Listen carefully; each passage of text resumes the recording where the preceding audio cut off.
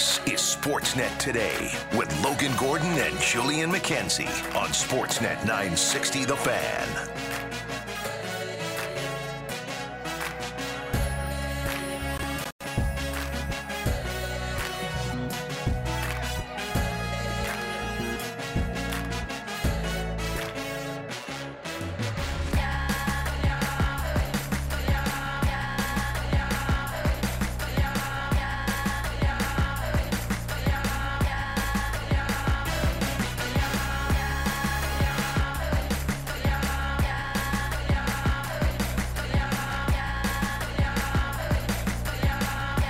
All right, let's kick things off on a Wednesday edition of the show. It is Sportsnet Today here on Sportsnet 960 The Fan. Welcome into the Doug Lacey's Basement Systems downtown studio for our friends at Doug Lacey's Basement Systems. Crack foundation, bowling foundation walls. They have a simple, permanent solution to stabilize your foundation. Contact Basement Systems. They're all things basement-y. This is DLBasementSystems.com. It's Logan Gordon along with you, joined by my co-host, the one, the only, the loquacious Julian McKenzie from The Athletic, covering your Calgary Flames. J Mac, what it do, baby? how we doing on this Wednesday, my man? We doing well, brother. Love to hear it. We got a busy program for you over the next 3 hours. The San Jose Sharks perspective from that massive Erik Karlsson trade. Our pal Curtis Pashelka from the Bay Area News Group is going to jump on with us a little bit later on this hour. Timo Meier's gone. Erik Karlsson's gone. He gone. How's the rebuild going in San Jose? We'll ask Curtis about that, what kind of expectations we have for the San Jose Sharks going forward. Jays drop a close one last night in Cleveland. 1-0 to the Guardians. Tough one.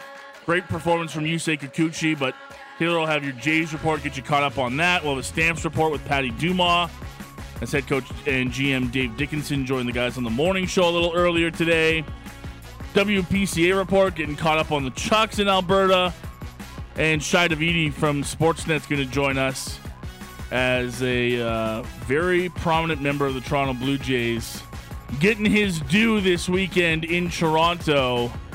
Jose Bautista will be honored by the Toronto Blue Jays this weekend. We'll ask Shai about some of his favorite Jose Bautista moments. And as we mentioned just before the show started, Julian, it is the 35th anniversary of perhaps the biggest trade in sports history, as the LA Kings acquired Wayne Gretzky from the Edmonton Oilers 35 years ago today. Damn. So we got lots to get into. Our producers today are Cam and Taylor. They're kicking it off in the other room for us, keeping us on track this afternoon. A quick reminder, the fan feedback line always open to you at 960-960. But Julian, as we're into another week here, we start the conversation today with no news from the Calgary Flames on a key player that we've wondered about for a lot of the summer. And that is number 28, Elias Lindholm. And over the last couple of weeks, we've had different co-hosts on the show, and I've been able to bounce it off of Aaron Vickers, who does this thing for NHL.com. Had our guy Peter Klein in. And, you know, we've kind of gone through this process week by week, and I've always asked the guys, you know, what has your perspective changed as the weeks have gone on? Does it feel different as the weeks have gone on? There's been some reporting on Elias in the last couple of days, and that's, so, you know, it's one person's read on it and one person's read on the situation. I think there are different opinions out there about the situation, but I'm curious, man. We're into August now. We've talked a lot about, hey, I don't think the Flames want to walk into training camp with all of these guys still undecided. Only Tyler Toffoli, the only pending UFA that actually, as of right now, has been solved for the Calgary Flames. What are your feelings on this Elias Lindholm situation as we enter into another week of August here? Man, I don't know how much longer this can go. And I'm really curious about if they let this run into training camp. And I know I mentioned what I mentioned with Noah Hannafin, and I still think he's in terms of the pieces you have, I think now is the time, or at least around now is the time where you start looking into striking a deal there. I am genuinely curious about what they're going to do with Elias Lindholm and if they're really willing to let this get into training camp. I've said I wouldn't be surprised just because of how slow it's been and how much it seems this team, at least Craig Conroy, wants him back. But I have questions about whether or not Elias does in fact want to be back.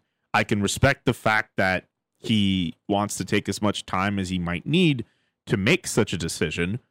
But at some point, if you're the Calgary Flames, you're going to have to make a decision of your own about what to do with this caliber of player, because we've mentioned it. It's been mentioned either on this show, it's been mentioned on other shows. Once Elias Lindholm gets moved, that's the big domino for this team in terms of their pending UFAs, in terms of the direction with this team. And there are still a lot of fans out there who are still a little bit lost in terms of what that direction would be. And I think the player who would give the clearest idea as to what that direction would be for a lot of people, I still think they want to be competitive. And I think if they keep Elias Lindholm, that is a major key in them staying competitive. Because if you offload Elias Lindholm, what are you getting as your number one center? Are you relying on Nazem Kadri to be your 1C? Do you want to put Michael Backlund in that spot? Even if you do, your center depth will already be worse than it would have been if you, as opposed to a situation where you're keeping Elias Lindholm as your 1C, because that's a definitive. You lock him in that spot. He's the 1C. That's probably of all the players in the lineup, especially among their forwards. If there's one guy you're not worried about in terms of where you replace him in the lineup, it's Elias Lindholm in that spot. I just wonder what the Flames are going to do with that player, how much they are willing to wait, and if Elias does in fact want to stay. I understand that Frank Saravalli put it out there that he didn't want to stay, but I know there are other people who have said no, he has not completely closed that door. So I'm kind of in that. Like, I know for other players, it's a little bit more definitive. I'm still in that boat that says, okay, we need to wait and see until we get more info out there. But I will also say that on August 9th, about a little over a month away from training camp, the fact that nothing's been resolved, I have a lot of questions about whether or not Elias, in fact, does want to stay. Yeah, there's really two things for me on this, and the one that I've maintained going back to early July is eventually, in my mind, if the Flames have put their best foot forward on an offer, no answer from Elias Lindholm is in fact an answer. That's fair, right? It's asking the pretty girl to the prom and saying, "Hey, I'll get back to you. Let me know. I'll don't call me. I'll call you." Yeah, you right? never want to be in that situation, brother. Right? Then prom comes, and all of a sudden you're left without a date. Hopefully, you're not speaking from experience. I don't know what you're talking about. Yes, from a lot of experience, but that's irrelevant. I'm sorry. That's okay. I'm over it. So it didn't work out for me for prom either. I went through some tough times, man. I can sympathize with that. The homies were great. Word up for all the single friends. Yeah, like, I mean, eventually, like, that's the thing that I think from the Calgary Flames perspective, and Pat's been on this, going back to when Flames talk before they took the hiatus for the summer, that there's an offer out there that the Flames have put to what he feels a very, I won't say aggressive, but I'll say, good foot forward kind of offer for him, and they've sort of been in a waiting pattern forever. And I agree that even from a Flames perspective, you don't show your hand publicly. Even if you say, look, we need a decision by this date, it doesn't help you to let other people or other teams around the league know what that date is. No.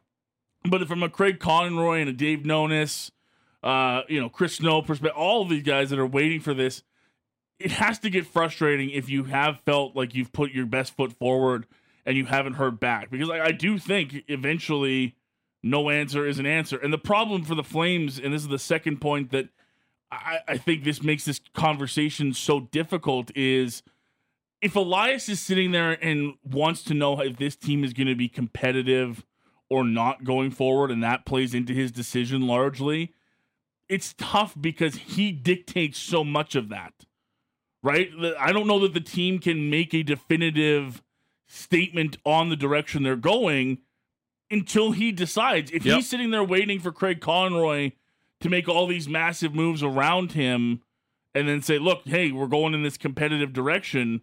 Jump on board. Let's go. He's going to be waiting a long time because the Flames are handcuffed in this position until he makes up his mind. Yep. Right? And I think the other UFAs that we've talked about, not necessarily Noah Hanifin, because I think he's made his mind up, but I think for the other UFAs, I mean, if Elias Lindholm's not going to be here, I think there's an interesting conversation to be had about Chris Tanev's future with the team. Right? Do you approach a Nikita Zadorov situation differently? If that becomes the case, is Michael Backlund swayed more towards leaving Calgary if Elias Lindholm isn't here, right? He's talked about wanting to be in a contending situation. I wonder with Backlund specifically if Lindholm staying affects him. I think of any of the pending UFAs on the Calgary Flames, my guess is that if you had to tell me, okay, of any of the pending UFAs for the Flames, which of the one would influence Michael Backlund's own, it would be Elias Lindholm. Again, it goes back to that point that we're ultimately saying the contention status, the window, however you want to put it, it really hinges on Elias Lindholm. And I can understand maybe from his standpoint with that pressure being put upon him, that's something you got to take your time to think about. But if you're the Calgary Flames and you want to get started on some kind of direction, I think you should have some kind of internal deadline. Again, if you wanted to let it go into September, you wanted to get into training camp, that's on you. Maybe that. But you enter that October, you enter that regular season, you're playing with risk there. You're playing with the opportunity that you could repeat Johnny Gaudreau 2.0. Well, that could happen. Yeah, and it's already out there that Craig Conroy does not want to do that. Yeah, that to me has to be the biggest fear for this team is getting into. And look, I think you can go through training camp. I don't expect Elias Lindholm or Michael Backlund or Noah Hanifin, from any of the experiences that we've had with them, that they're going to come into training camp and be a distraction for this team unintentionally. I think it becomes a distraction when, you're sitting there, it's a contract year, it's an important year for you. And look, the tide last year could have changed, with a couple of bounces. I know that can sound ridiculous with how inconsistent this team was at points last year, but really, a few bounces go their way in one-goal games. The goaltending percentage is like 0.25% better. The overtime games go the other way. And they're suddenly an easy playoff team. So to sit here and say that they could get off to a good start this year doesn't sound insane to me. They did that last year. They were off to a very good best start. Yeah. Best possible start, and then they fell off a cliff in the middle part of the year. I know Tyler Toffoli's not here, and that's a big part of it. I get it, but I still sit here and I go, I can't. Because if they get off to a good start, Elias Lindholm is part of that, right? If this team goes 5-2 out of the gate, Elias Lindholm's part of that. It's because he's playing well. It's because he's developed some chemistry with Sharon Govich or Huberdeau or somebody, and the new system is working. But you can't take that risk because it's not a win situation. The Backlund one is different because I said this with Pat earlier in the offseason. I think what Michael Backlund brings at this point in his career is probably more value to the trade deadline than it is in an offseason, right? That veteran center presence, a two-way game, expiring contract. I think all of that, especially in the cap situation, right? Knowing how much cap is available, eating salary, that sort of thing, to me makes it more of a palatable discussion to have at the trade deadline, value-wise. I don't think the same can be said for Elias Lindholm. I think, you're talking about suitors that aren't going to be available at the trade deadline, contender status. I mean, a lot of teams are going to have 1 and 2 centers, shored up by that point in the season. Teams were doing that this offseason. That's why the draft time was that time. I think if you were going to move on from Elias Lindholm, that probably should have been that time.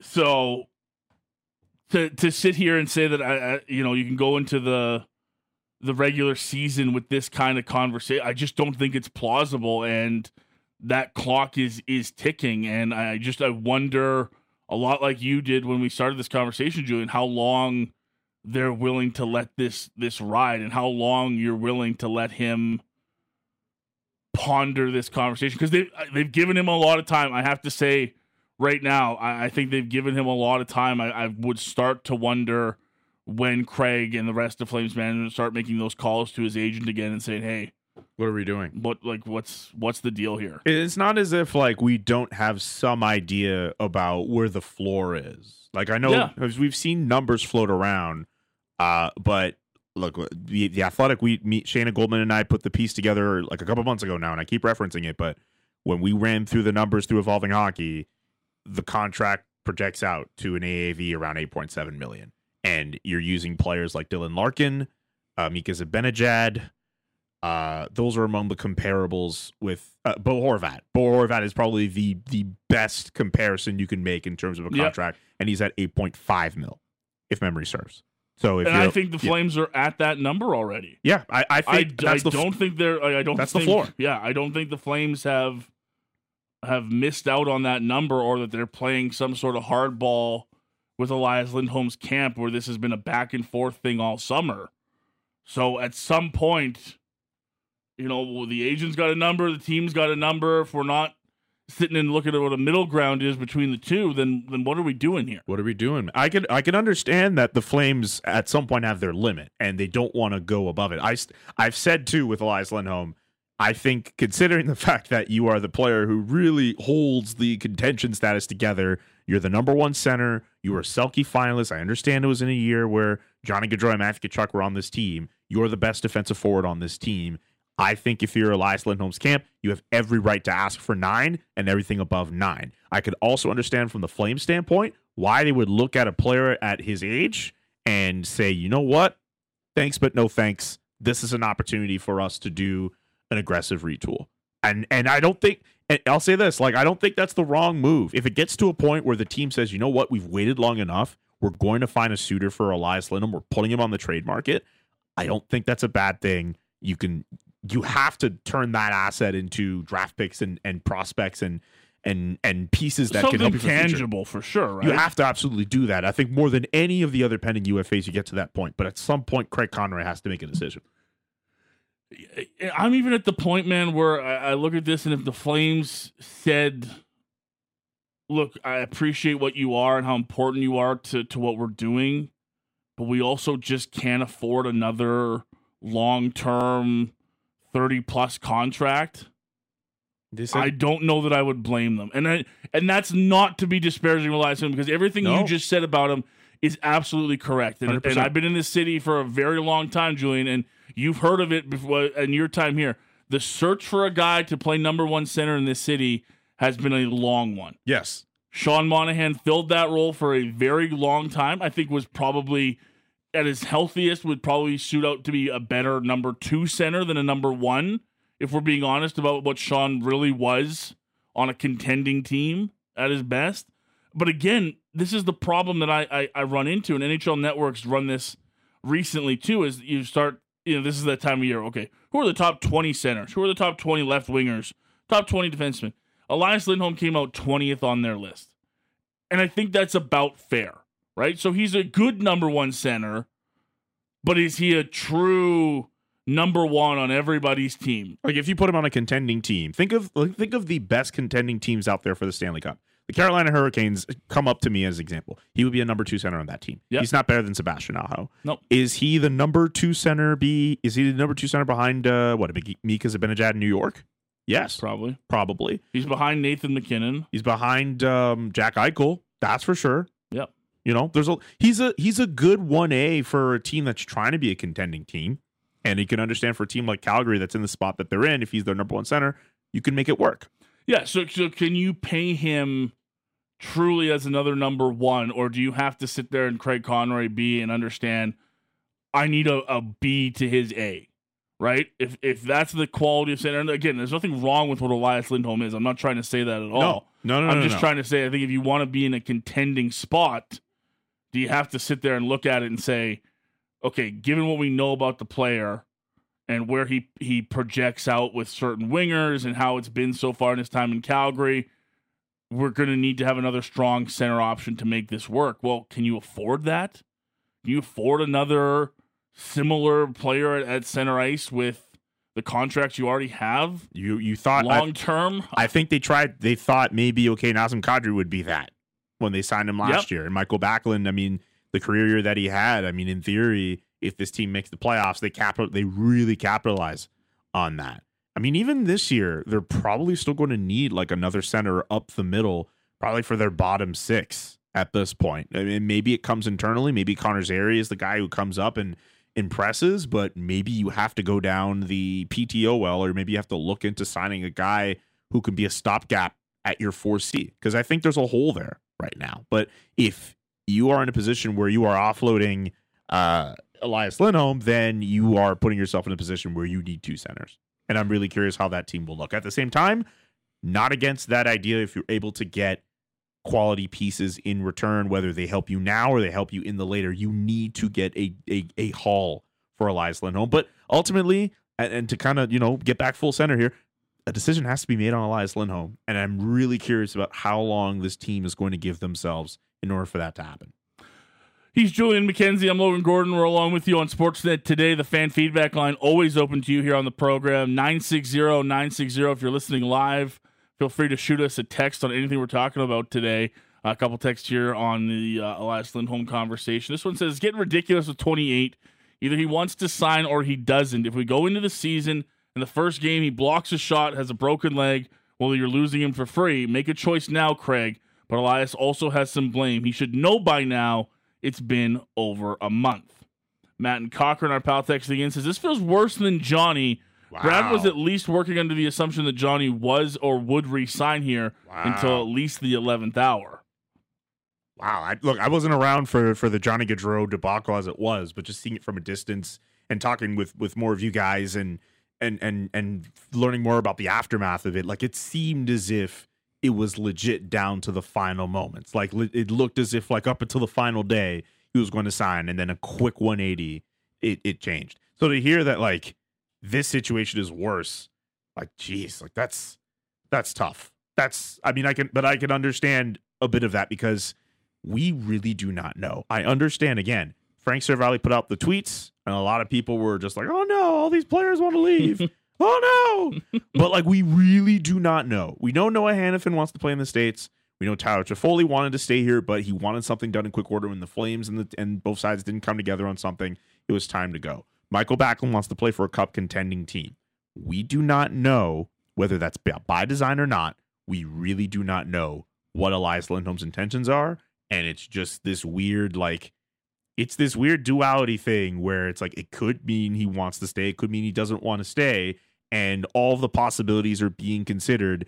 And until you figure out what that genuine possibility is, you're just losing your mind, racking your brain, trying to make sense of all of it. It's a frustrating time for everybody. So maybe that's why it's worse.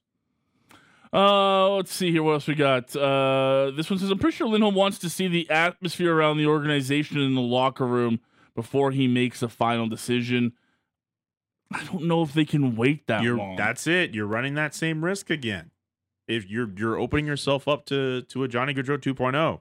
It's either man, this would be a lot easier if there's a bit more time in that contract and you say, okay, you see what's going to happen. And then you maybe if you're Lindholm, you ask for that trade. But if you're the Flames, I think, I don't know how much time you have. This one says, first question, how do we know Elias Lindholm hasn't given an answer already? Next question is, has he not been traded simply because the Flames value him differently than the rest of the league? Is he only worth a late first round pick or a second round pick and a prospect? Well, I think the fact is from everywhere that we've talked about, everyone that's been around it, there hasn't been an answer. No. Clearly, because the one side is there hasn't been an extension announced. No.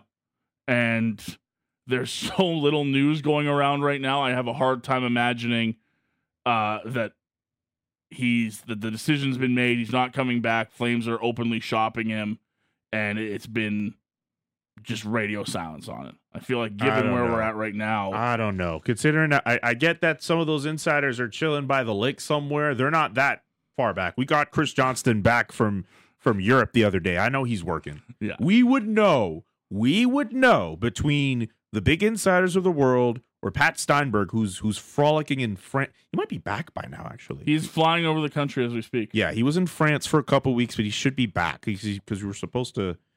I might try to see him before I leave. We'll see about that. But like between one of those people, we would know if Elias Lindholm was getting shopped.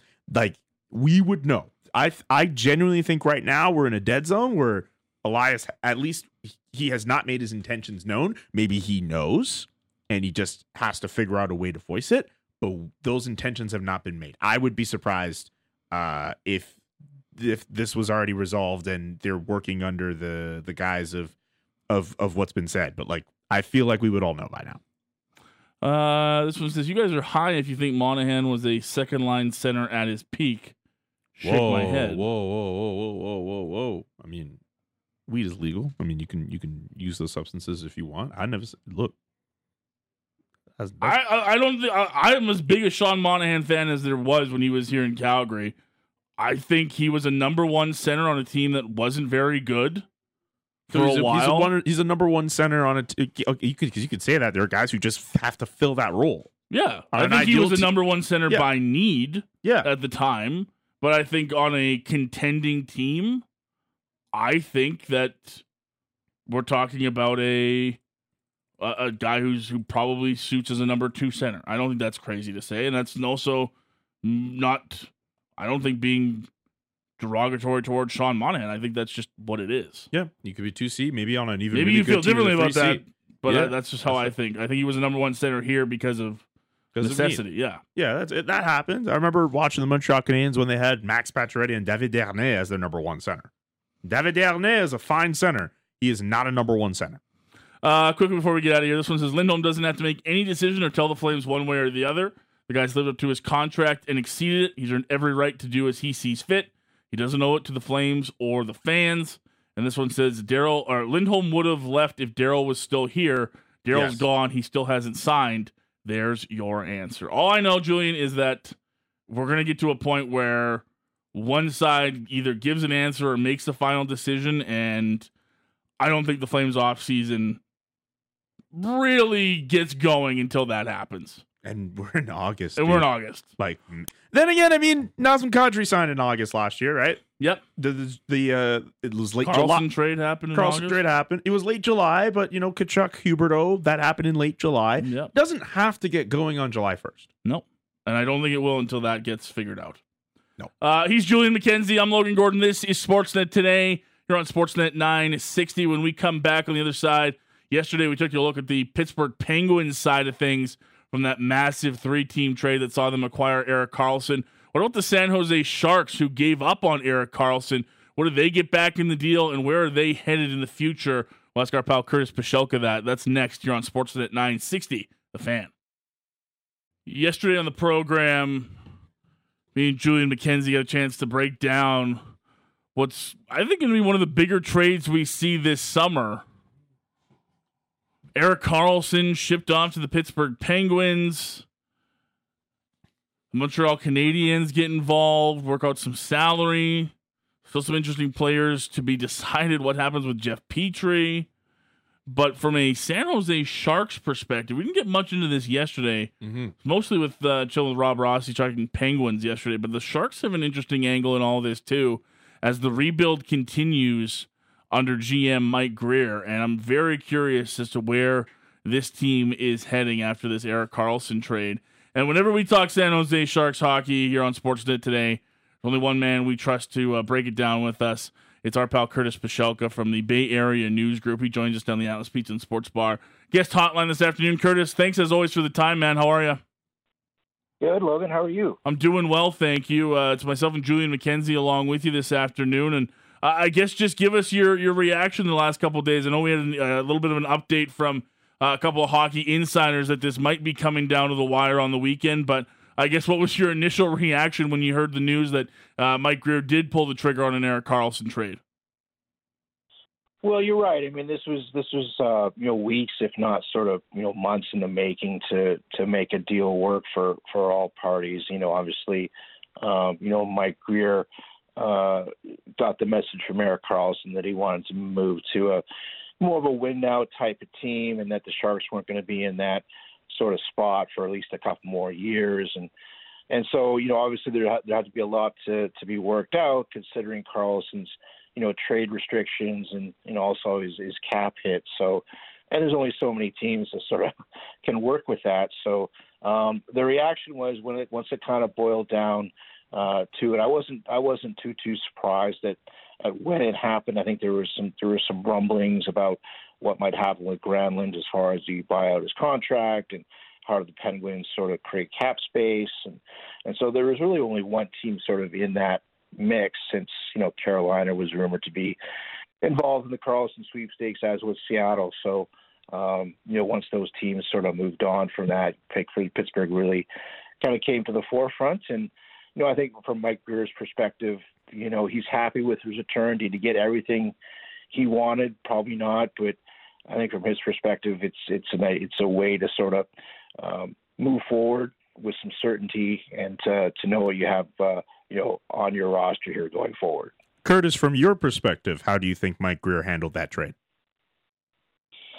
My initial reaction was that I thought he did pretty well. I mean, you'd love to see another prospect or another pick come back along with that first rounder, that top 10 protected first rounder they got last season. But looking at the big picture for this team, you got to take on some bad contracts. Obviously, the Granlund deal and the Hoffman deal are not great. I don't think anyone would say that you'll get full value necessarily out of those contracts, but at the same time, I think the Sharks have the long-term view in mind.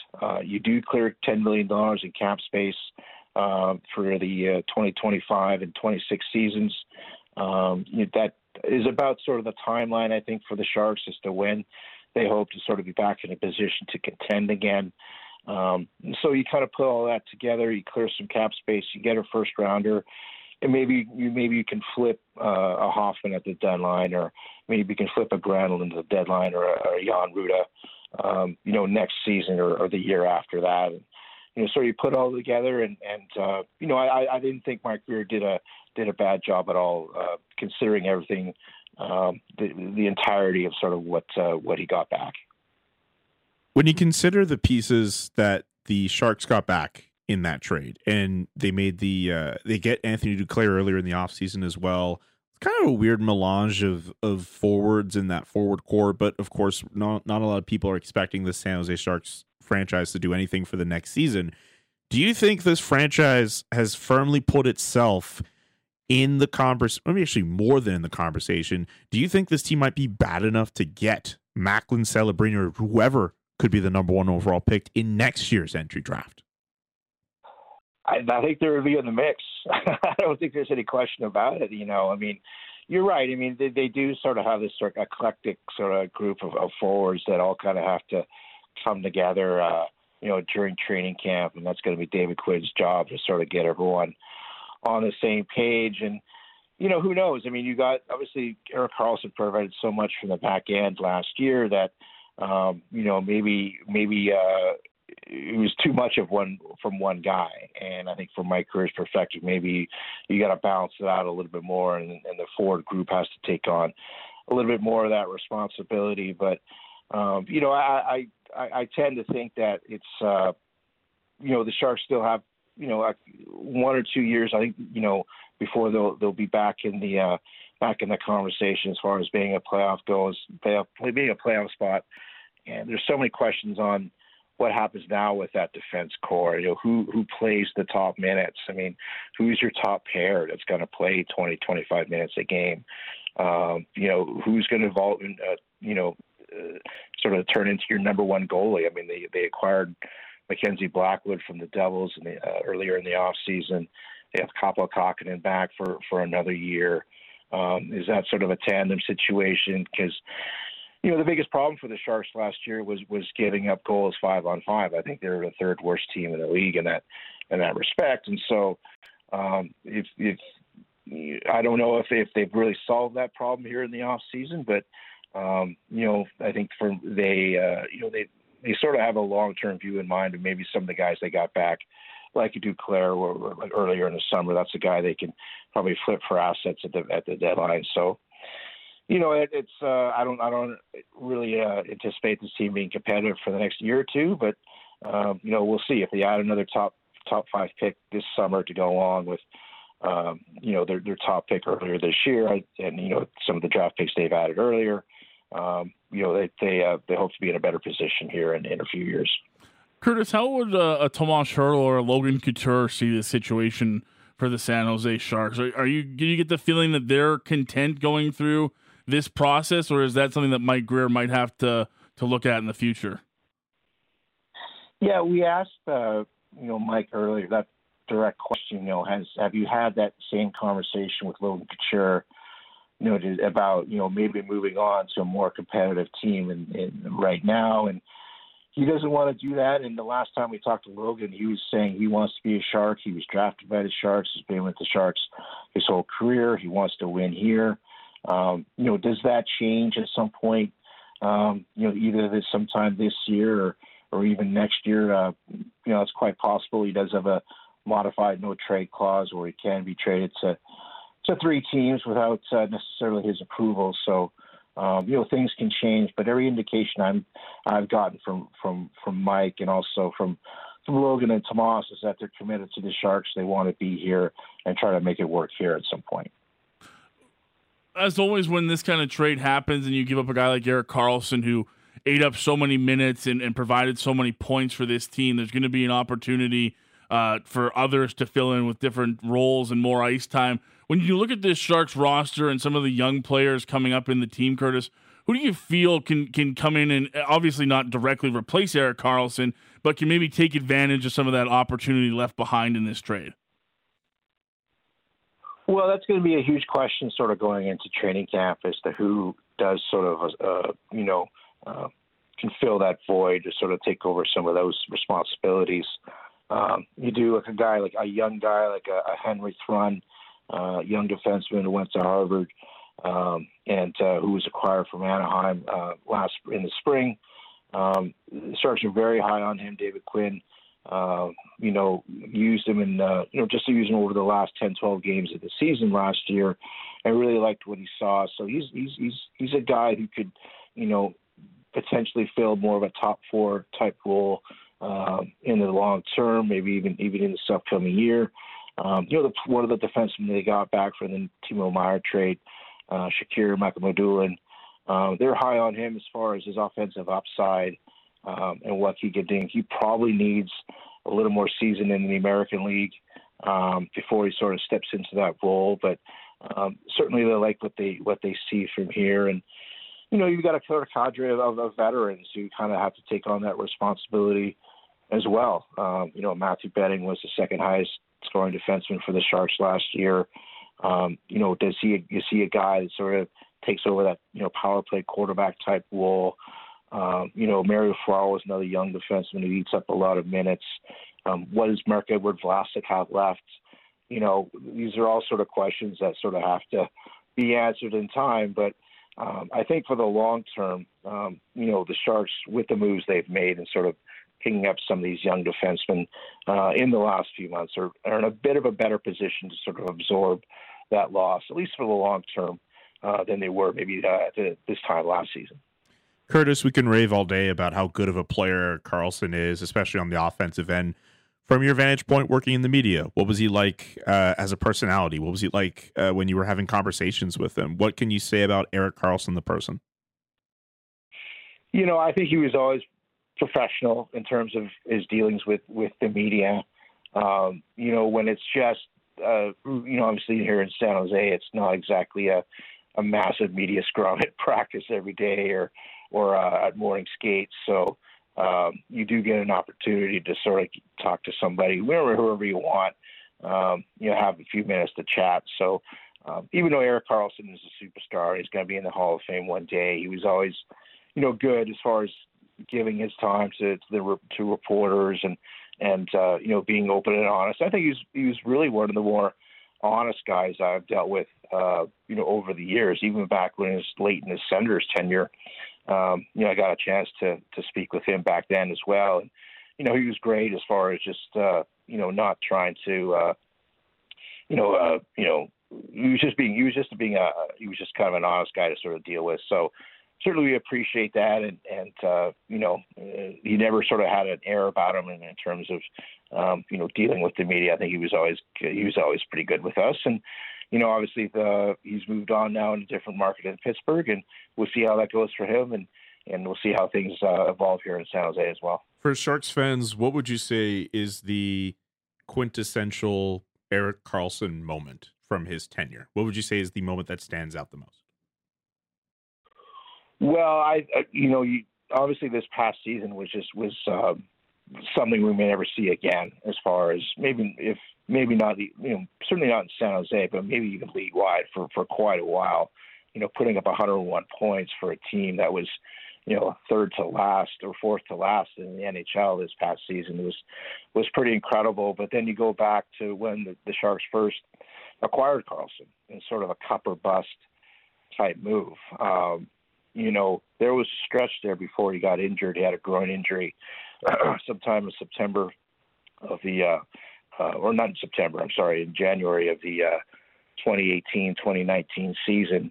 There was about a stretch for about 6 to 8 weeks before that injury where he was easily the best player in the team and maybe even the best player in the league for a while there. So just what he does on the ice, you just don't see it very often. I don't know if you really get a chance to really appreciate it unless you watch it live, and then you get a chance and you say, wow, just an incredible puck handler, skilled.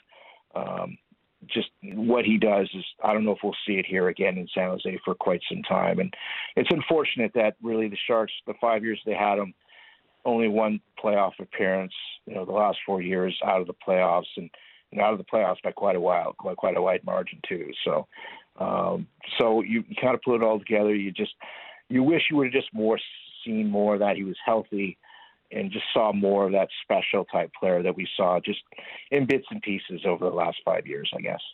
Last one before we let you go, Curtis. As far as the future looks for this San Jose organization, how excited has the fan base been in your area? And I guess how excited maybe is Mike Greer and the rest of hockey ops management staff to land a prospect like Will Smith in the draft?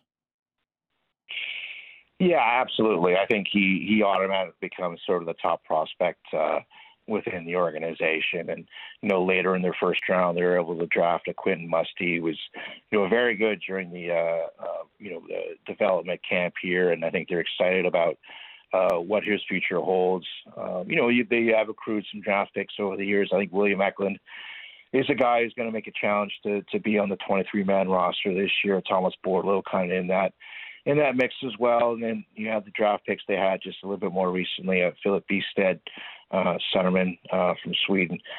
He figures to sort of be in the mix over the next year or two as well. So the prospect pool is a little bit better than certainly it was, a few years ago when the Sharks were always selling off their first rounders, try to make these cup runs and finally get their first championship. So I think Mike has done a good job of sort of stocking the cupboard a little bit more and having some pieces to sort of build around going forward for sure. And like you said at the top, if they get a Celebrini at the end of all of this, and I think the fan base will be even more optimistic about the future prospects of the Sharks. Curtis, great stuff as always. Certainly appreciate the time whenever you hop on with us here in Calgary. Enjoy the rest of your summer. Can't wait to check in with you again once we get back to hockey season, pal. Thanks, Logan, Julian. Much appreciated. Take care. Curtis Pashelka, Bay Area News Group, covering the San Jose Sharks, joining us down the Atlas Pizza and Sports Bar guest hotline. It could be a long season in San Jose. I got a bad feeling, like you mentioned with him there. Could be a long few seasons. It could be. But a Will Smith, William Eklund, maybe a Quentin Musty. You start to see some of those pieces work their way up. The defense I'm a little bit more concerned about. There's some older names. They don't really have that guy yet on the back end. Like you can see in a Buffalo or something like that. Yeah. They don't have like a pure like number one. Goaltending's a bit of a that's weird very much one. Yeah, they don't really have they need some more pillars at those positions. The thing is just they're still in that position where they can afford to still be bad and just, get yourself some high picks.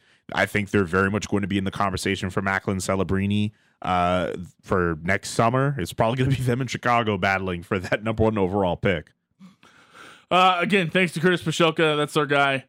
Everything San Jose Sharks, we call him up, and he always answers the phone for us. So really appreciate him joining us this afternoon. You can check him out on Twitter at Curtis S. Pashelka. And San Jose Sharks in that Pacific Division mix this year, but definitely going to be one of the bottom contenders. A lot of UFAs. Watch them around trade deadline time Kevin LeBanc, Mike Hoffman, Anthony Duclair, Alexander Barabanov, Oscar Lindblom, Radim Simic, and Jacob McDonald, and Capo Kakinen, all UFAs heading into this season for the San Jose Sharks. Depending on where Calgary's at, too, you think they give them a call, potentially about Anthony Duclair. There were those rumors that maybe if a Hanifin trade works out, you put Duclair in that move. Yeah, maybe. And I'm going to be very interested to see what a guy like Philip Zadina does.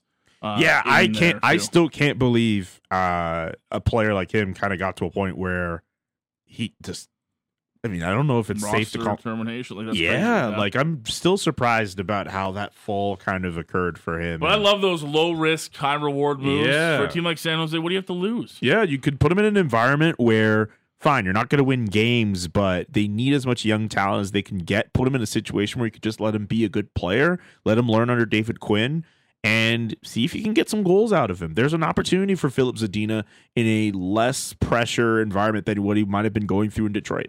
Yeah, I'm very interested to see. I don't necessarily what the results are for the San Jose Sharks, but how the rebuild continues for Mike Greer and company in San Jose. He's Julian McKenzie. I'm Logan Gordon. That's a wrap on hour one. When we come back on the other side, we will try talk about the Chucks WPCA report coming up this week's edition on a Wednesday, but also we have some NHL news. The Toronto Maple Leafs add some goaltending insurance and more news on the Arizona Coyotes search for a new home. We'll let you know all about that when Sportsnet Today continues next here on Sportsnet 960, The Fan.